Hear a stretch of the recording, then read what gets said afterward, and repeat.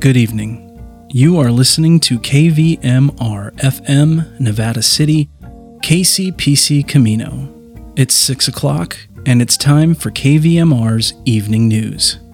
Tonight we begin our newscast with NPR News headlines and the California Report, followed by regional weather and the local news. Then, Keith Porter interviews Nevada County Public Health Officer Dr. Scott Kellerman, and we'll close with an essay by Molly Fisk. For their support, KVMR would like to thank Mountain Recreation, locally owned since 2000, retailing seasonal recreation gear, including winter outerwear, skis, snowboards, also gear for seasonal or day rentals. Mountain Recreation is open daily on East Main Street in Grass Valley. MTNREC.com.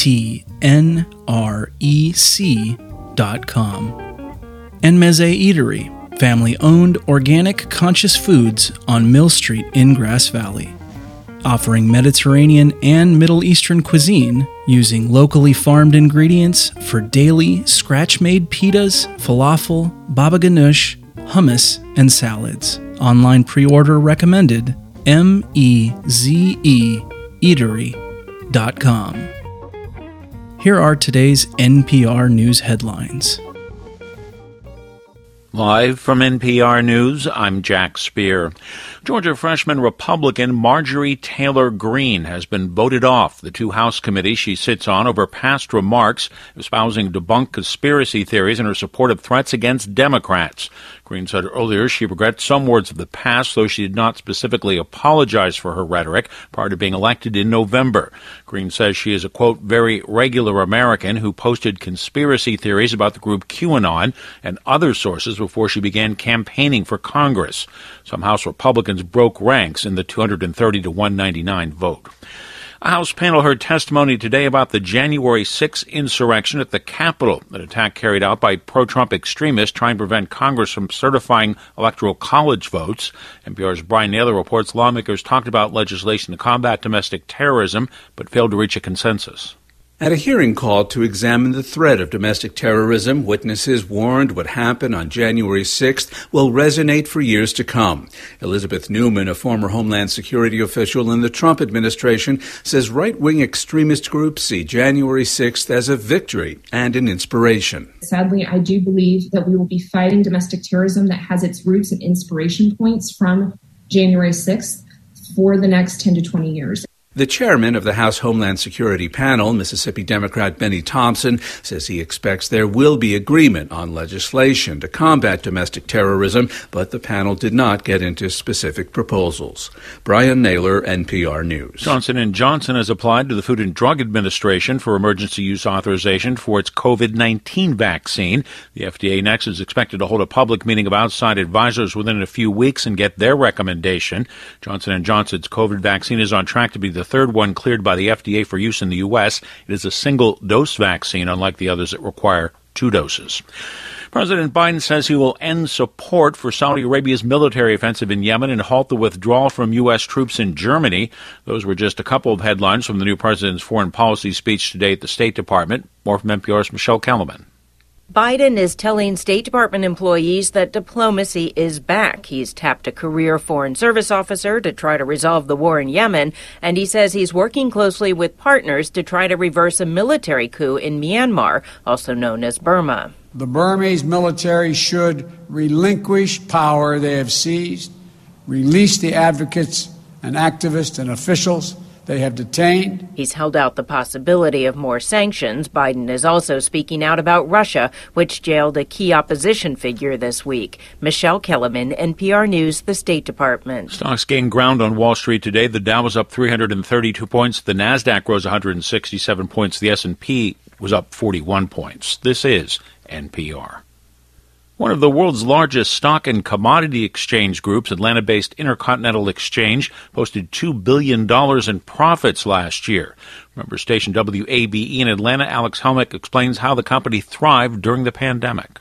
Intercontinental Exchange, known as ICE, owns the New York Stock Exchange, among many other trading markets. Its founder and CEO, Jeffrey Sprecher, is married to former Georgia U.S. Senator Kelly Loeffler, who also used to be an ICE executive. In short, the company says it has been doing very well during the pandemic. Stock and commodity exchanges saw a lot of buying and selling and fluctuations in prices during 2020. When that happens, the marketplaces ICE owns make money either way, cashing in on fees. Over the last 12 months, ICE's stock price has outperformed the Standard & Poor's index. For NPR News, I'm Alex Helmick in Atlanta. The judge says U.S. officials downplayed climate change impacts and other environmental costs through the expansion of a massive coal mine near the Montana-Wyoming border. In a ruling this week, the judge contending under former President Trump, officials played up the economic benefits of the Spring Creek mine expansion while failing to consider society-wide impacts of climate change. Spring Creek is Montana's largest coal mine. Biden has called on federal agencies to account for the full cost of emitting greenhouse gases. And environmentalists say they'll be eyeing the case to see what actions the new administration might take. Crude oil futures prices closed higher, oil ending the session up 54 cents a barrel to settle at $56.23 a barrel in New York. I'm Jack Speer, NPR News.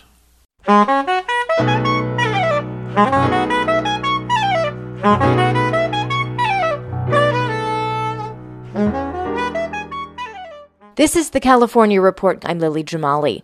The consulting firm McKinsey has agreed to a $573 million settlement with California and several other states for its role in fueling the nation's opioid crisis. California Attorney General Javier Becerra was among 47 prosecutors across the country who investigated the influential firm for its role helping companies like OxyContin maker Purdue Pharma boost profits. Our investigations turned up some pretty credible evidence that I believe led McKinsey to say, better to address this now than to wait and go to court. And we hope that that will be the case with other companies, the machine, the opioids machine that played a role in creating this crisis. McKinsey issued a statement noting that the settlement contains no admission of wrongdoing or liability. California will receive almost $60 million from the settlement, and Becerra says that money is going to be used to address the damage caused by opioids. Here in the Bay Area, San Francisco's school board president is calling a lawsuit filed against the district by the city petty and embarrassing. The city maintains that the district lacks a plan to safely reopen public schools during the pandemic. KQED's Katie Orr has more. San Francisco City Attorney Dennis Herrera says the district is dragging its feet, despite multiple health departments saying schools can safely reopen with precautions. The school district and the Board of Education seem to have no plan for how or when in-person instruction will begin for any of its students. School Board President Gabriela Lopez says Herrera and Mayor London Breed are playing politics with the suit. We have made progress while the city and county have failed to provide the necessary tools for our city to safely return, like testing and vaccines. She says everyone wants schools to reopen and that this is embarrassing for the city. For the California Report, I'm Katie Orr in Sacramento. Meanwhile, the head of the San Francisco Teachers Union is calling the lawsuit divisive. Susan Solomon is president of the United Educators of San Francisco. She says the suit is an attack on the district. I am shocked that they would do this. I am shocked. It is a major distraction from the work that we are busy doing to try to reopen schools. Solomon says the union is in frequent talks with the district and is getting closer to an agreement on when and how teachers would return to the classroom. She says the city needs to help with that process, not get in the way. Well, as new coronavirus cases and hospitalizations continue to fall, the Biden administration is working with the state to open 2 new vaccination sites in California. KQED's Laura Clivens has more. The sites will be at the Oakland Coliseum and California State University, Los Angeles. Governor Newsom said the locations were chosen intentionally. Equity is the call of this moment. The reason this site was chosen was the framework of making sure that communities that are often left behind are not left behind. They're prioritized in terms of the administration of these vaccines. Newsom said the state will not reallocate vaccine doses from elsewhere. Rather, the federal government will add additional ones, up to 6,000 a day. The sites are slated to open in 2 weeks and will be co-run by the federal and state government. And Newsom said people from the community will be hired to work there. For the California Report, I'm Laura Clivens. PG&E is facing new conditions on its federal probation, prompted by the company's suspected role in starting a deadly fire in Shasta County last fall. KQED's Dan Brecky reports. U.S. District Judge William Alsup has proposed requiring PG&E to consider the presence of potentially dangerous trees near power lines when it considers wildfire safety power shutoffs. Alsup suggested the new probation conditions after last September's Zogg fire near Redding, which killed 4 people.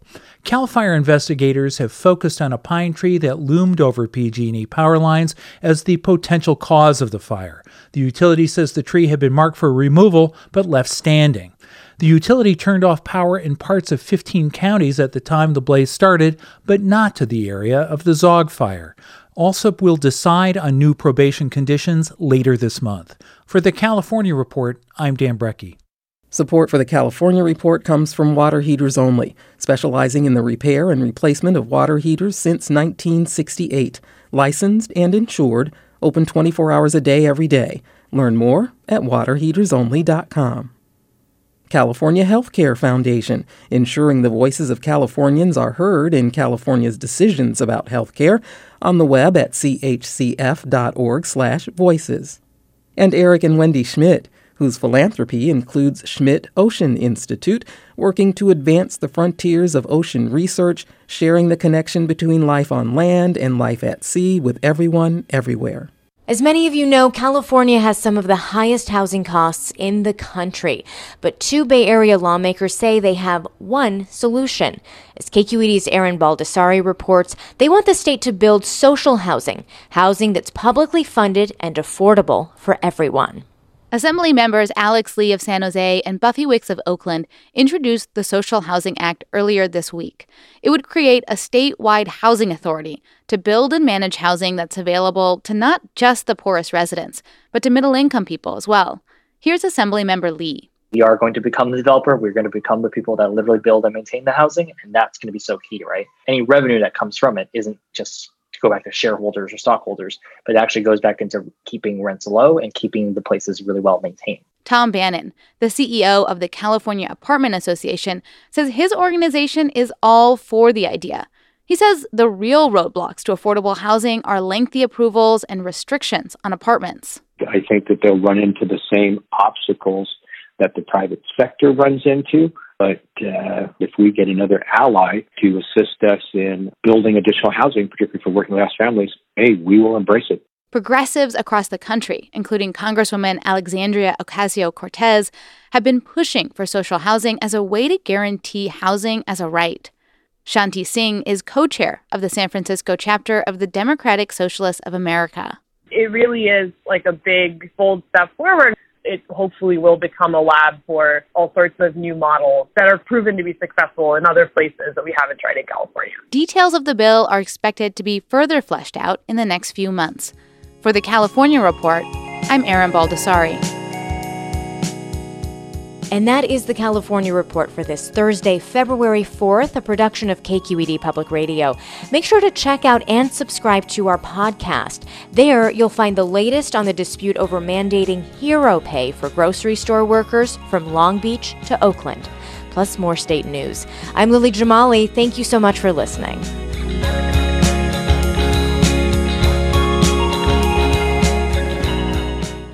Taking a look at local weather. For the Nevada City Grass Valley area, tonight, clear with a low around 36.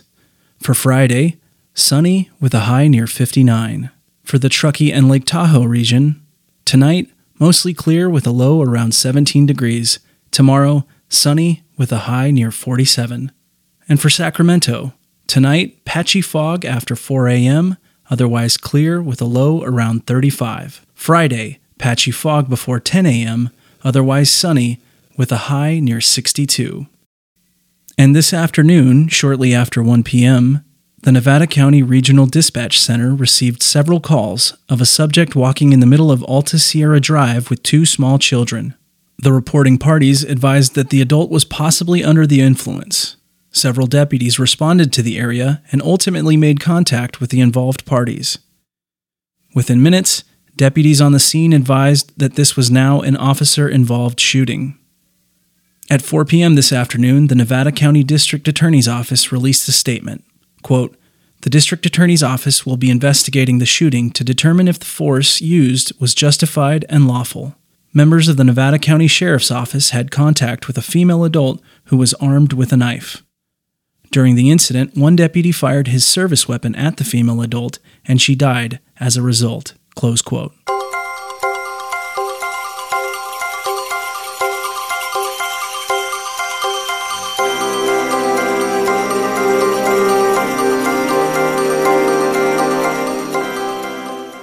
Coming up next, Keith Porter interviews Nevada County Public Health Officer Dr. Scott Kellerman.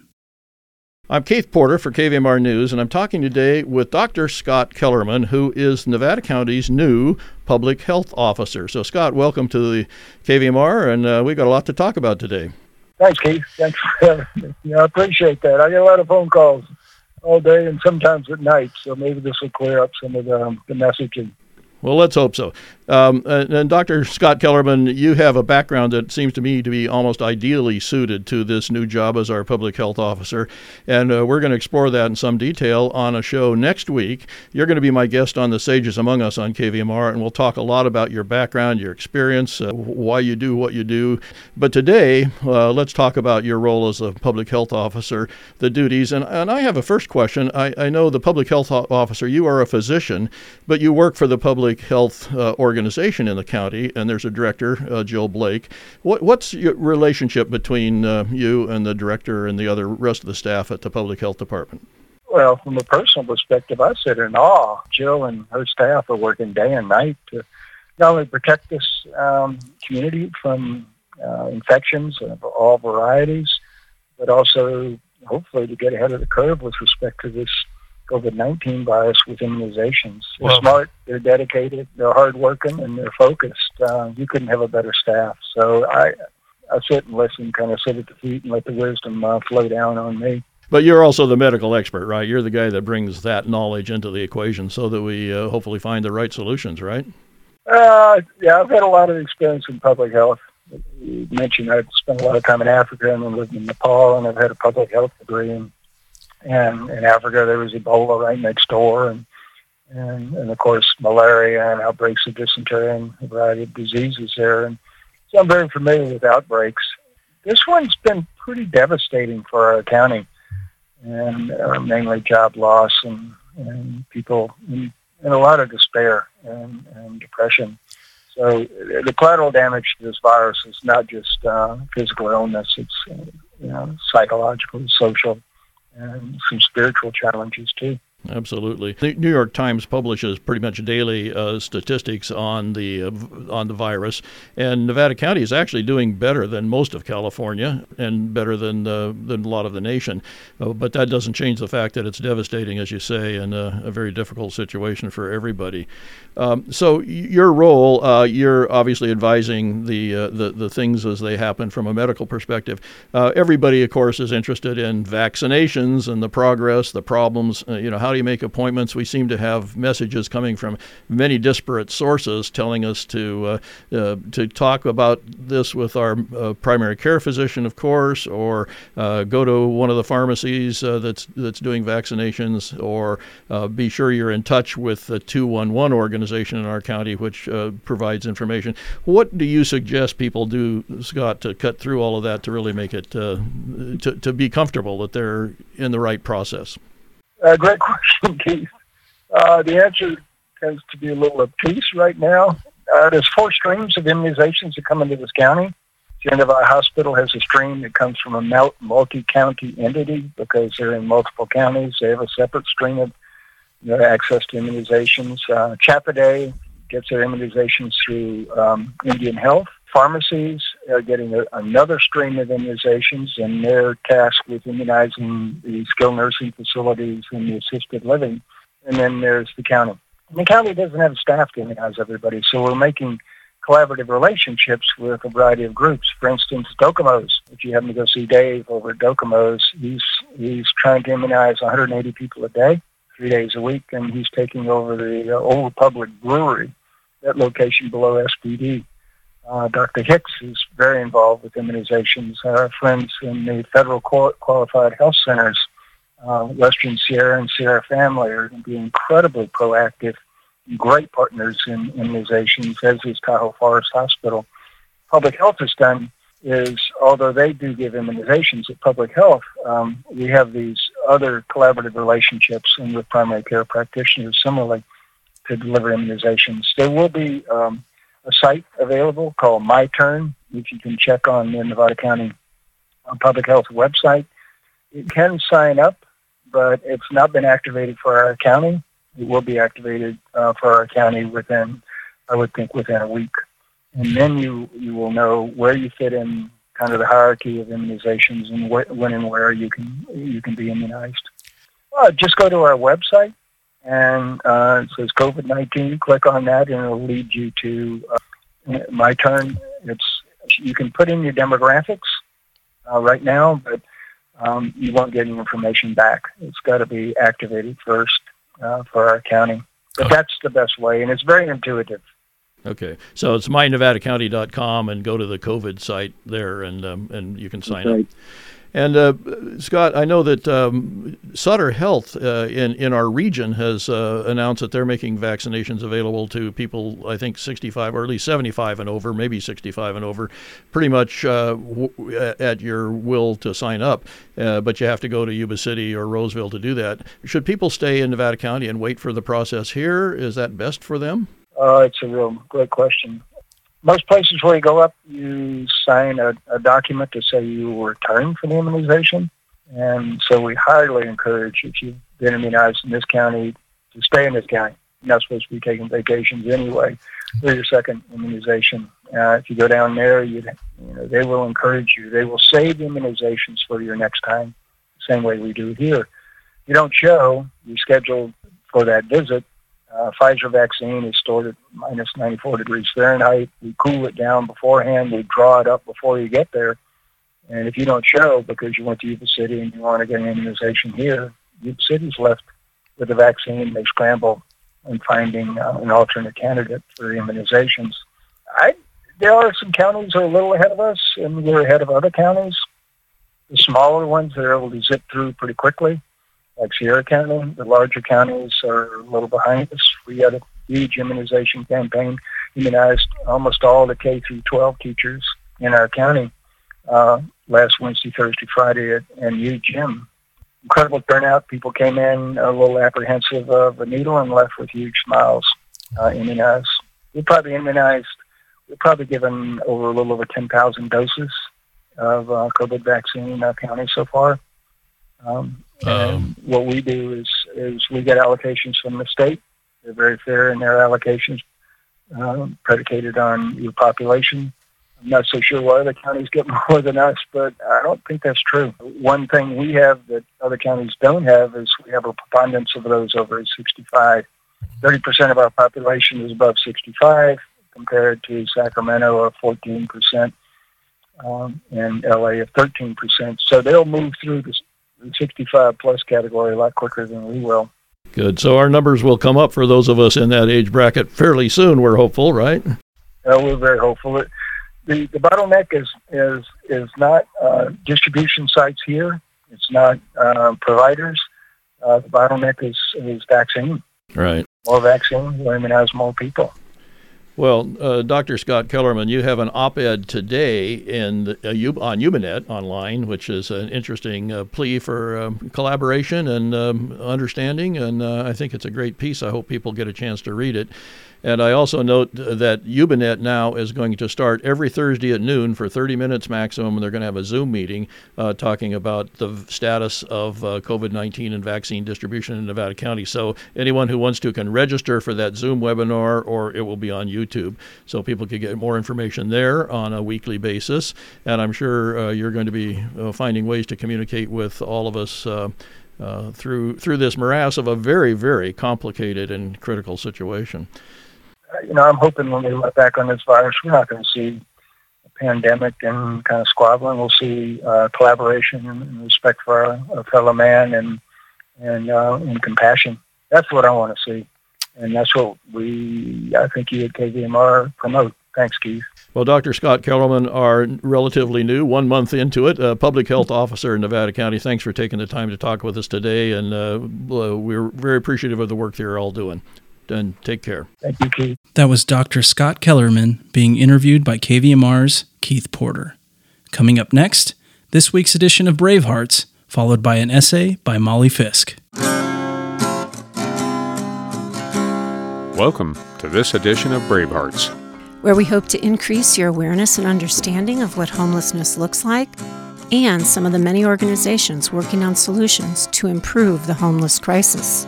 We are your hosts, William Wallace and Betty Louise, and these are the Bravehearts.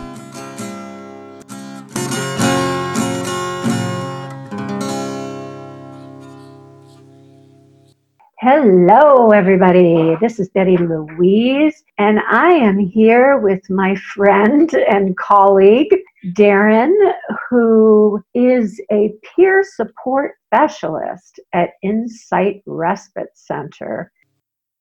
How do you connect with the homeless community, or is it just a matter of if they show up? I would say there's about 20%, of our guests are homeless. And they're people that I see, in the community. They get to us through behavioral health. A lot of them are clients through behavioral health. And if they are appropriate for our program, they're referred in. Some of them might be just staying there while a housing opportunity opens up, and they need to have some support for that. Some homeless people, where we come valuable is they have no idea how to live in a house, some of these people. None.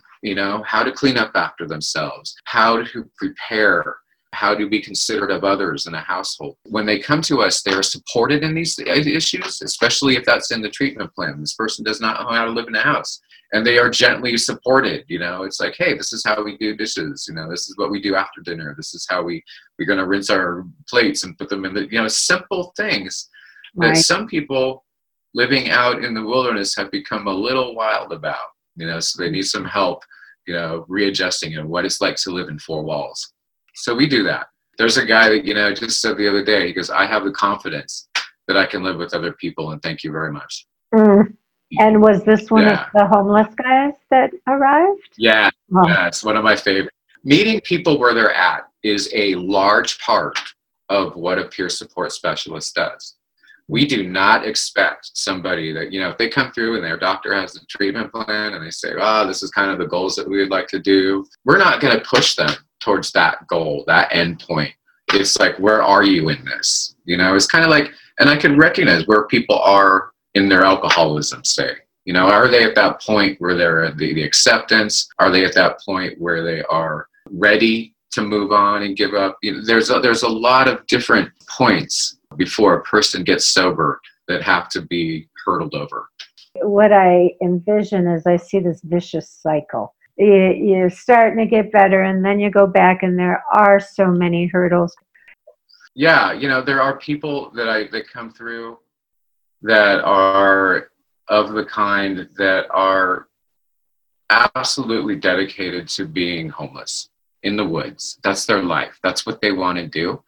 And to meet them where they are is fascinating, because I can get it. I understand it.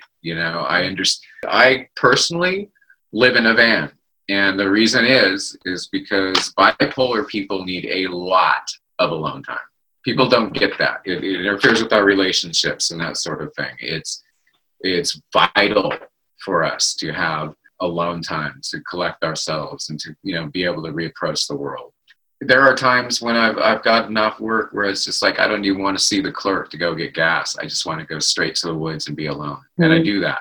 And it brings me a lot of peace. And I get that community, to be able to step out your door and be in the woods, have deer right next to you and watch wildlife. And, it's a wonderful way to live. Yeah, at the same time, I'm very much part of civilization. I work in four walls, and, I connect with people, and I'm part of the community.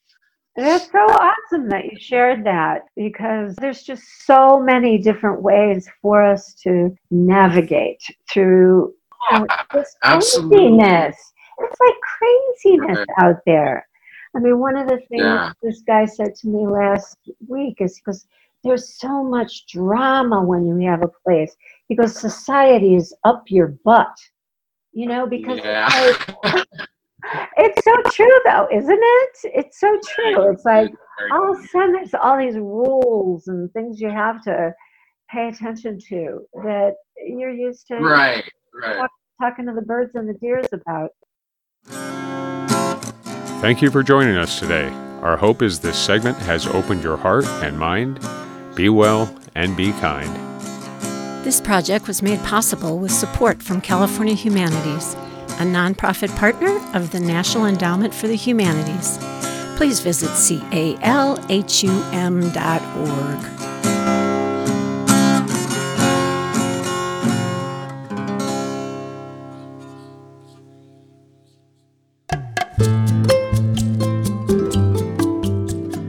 Molly Fisk, Observations from a Working Poet.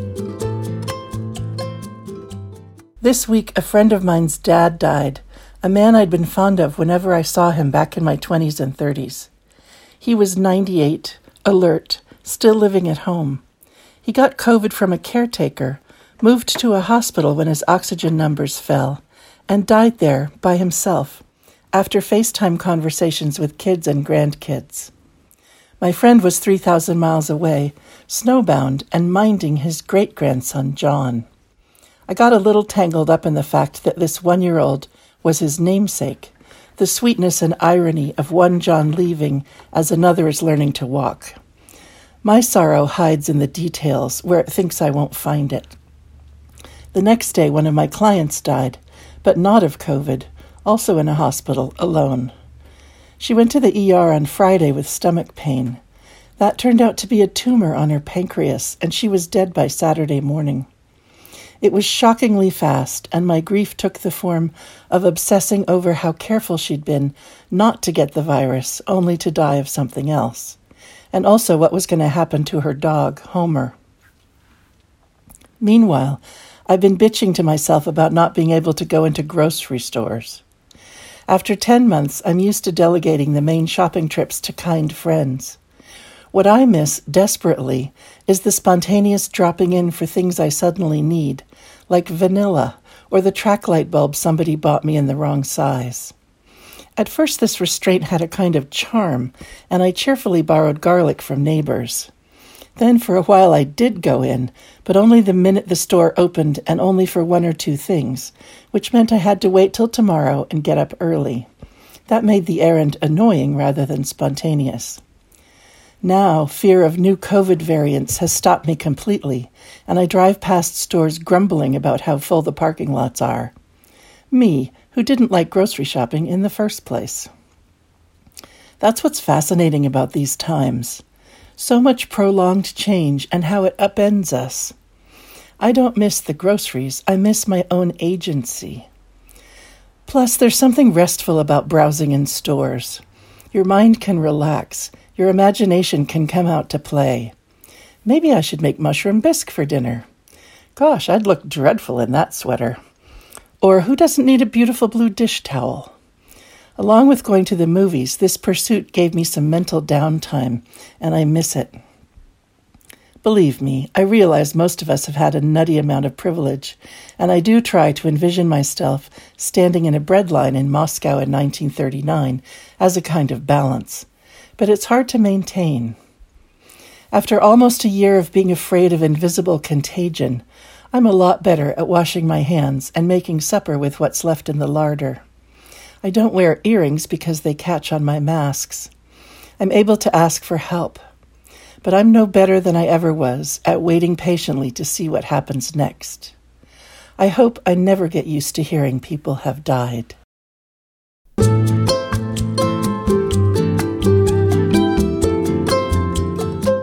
Award-winning poet Molly Fisk writes, coaches, and teaches writing in California's Sierra Nevada foothills. You can reach her at mollyfisk.com. This program is produced at the studios of KVMR-FM, Nevada City, California. Funding is provided by Harmony Books of downtown Nevada City and KVMR with support from the Corporation for Public Broadcasting.